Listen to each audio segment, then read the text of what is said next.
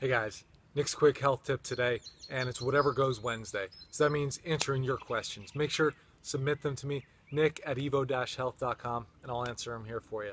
But today's question is: people have been asking me, well, how do you get healthy?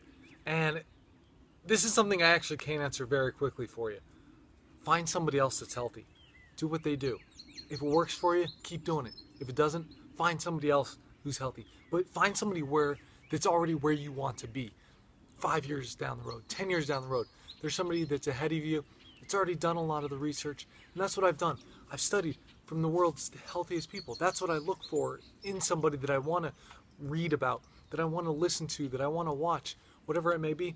And then I do a quick test on myself. Again, all the research in the world, none of it was done on me. So I find what works for me.